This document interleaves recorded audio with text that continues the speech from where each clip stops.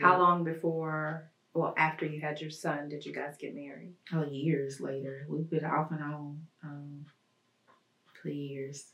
Mm-hmm. So we didn't get married till 2019. Even prior to getting married, there were signs that I should not have done it. Can you tell us some of those signs?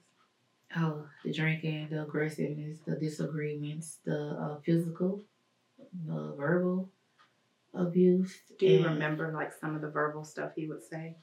You know, he's just disrespectful. He's a lot of, you know, B's, H's. It was like a control. It's like he wanted to control everything that I did. He didn't like why I went to church. That was the biggest issue. Did he go to church? He did not go to church at first. He wasn't going to church. And his whole thing was he was Church of Christ at the time, and he wanted me to be Church of Christ.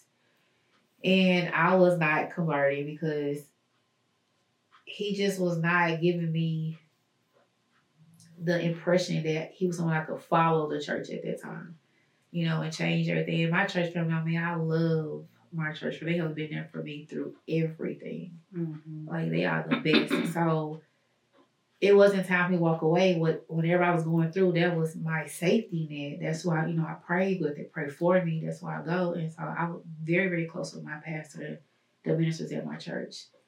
And I think he was intimidated and insecure about that as well. Mm-hmm. So a lot of that. What about your relationships with your friends and your family? Was he intimidated by those? Yes. But would he try and keep you away from them? In what ways? To the point where you just don't want to go because you don't want to hear it. Yeah. You know, you don't speak about that. Yeah. You just don't want to hear it. You just don't it's just not worth it. It's not, yeah. So, you know, you had to choose. And I was, you know, newly married.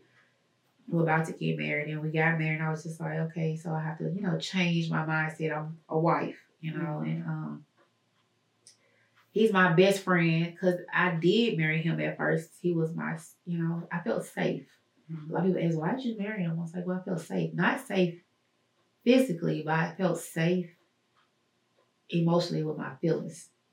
His feelings towards me and mine towards him was safe.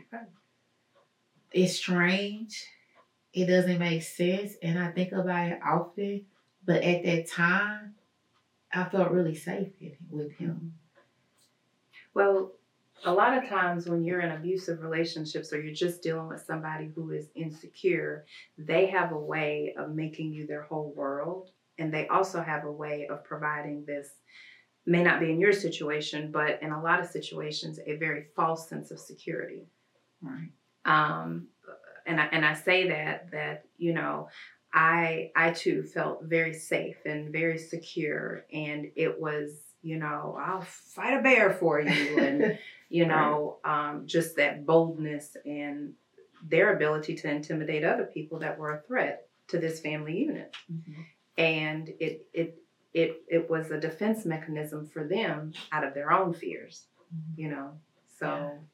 I definitely can relate to that sense of security, and it did. It feels like, oh, I'm good. Yeah, yes.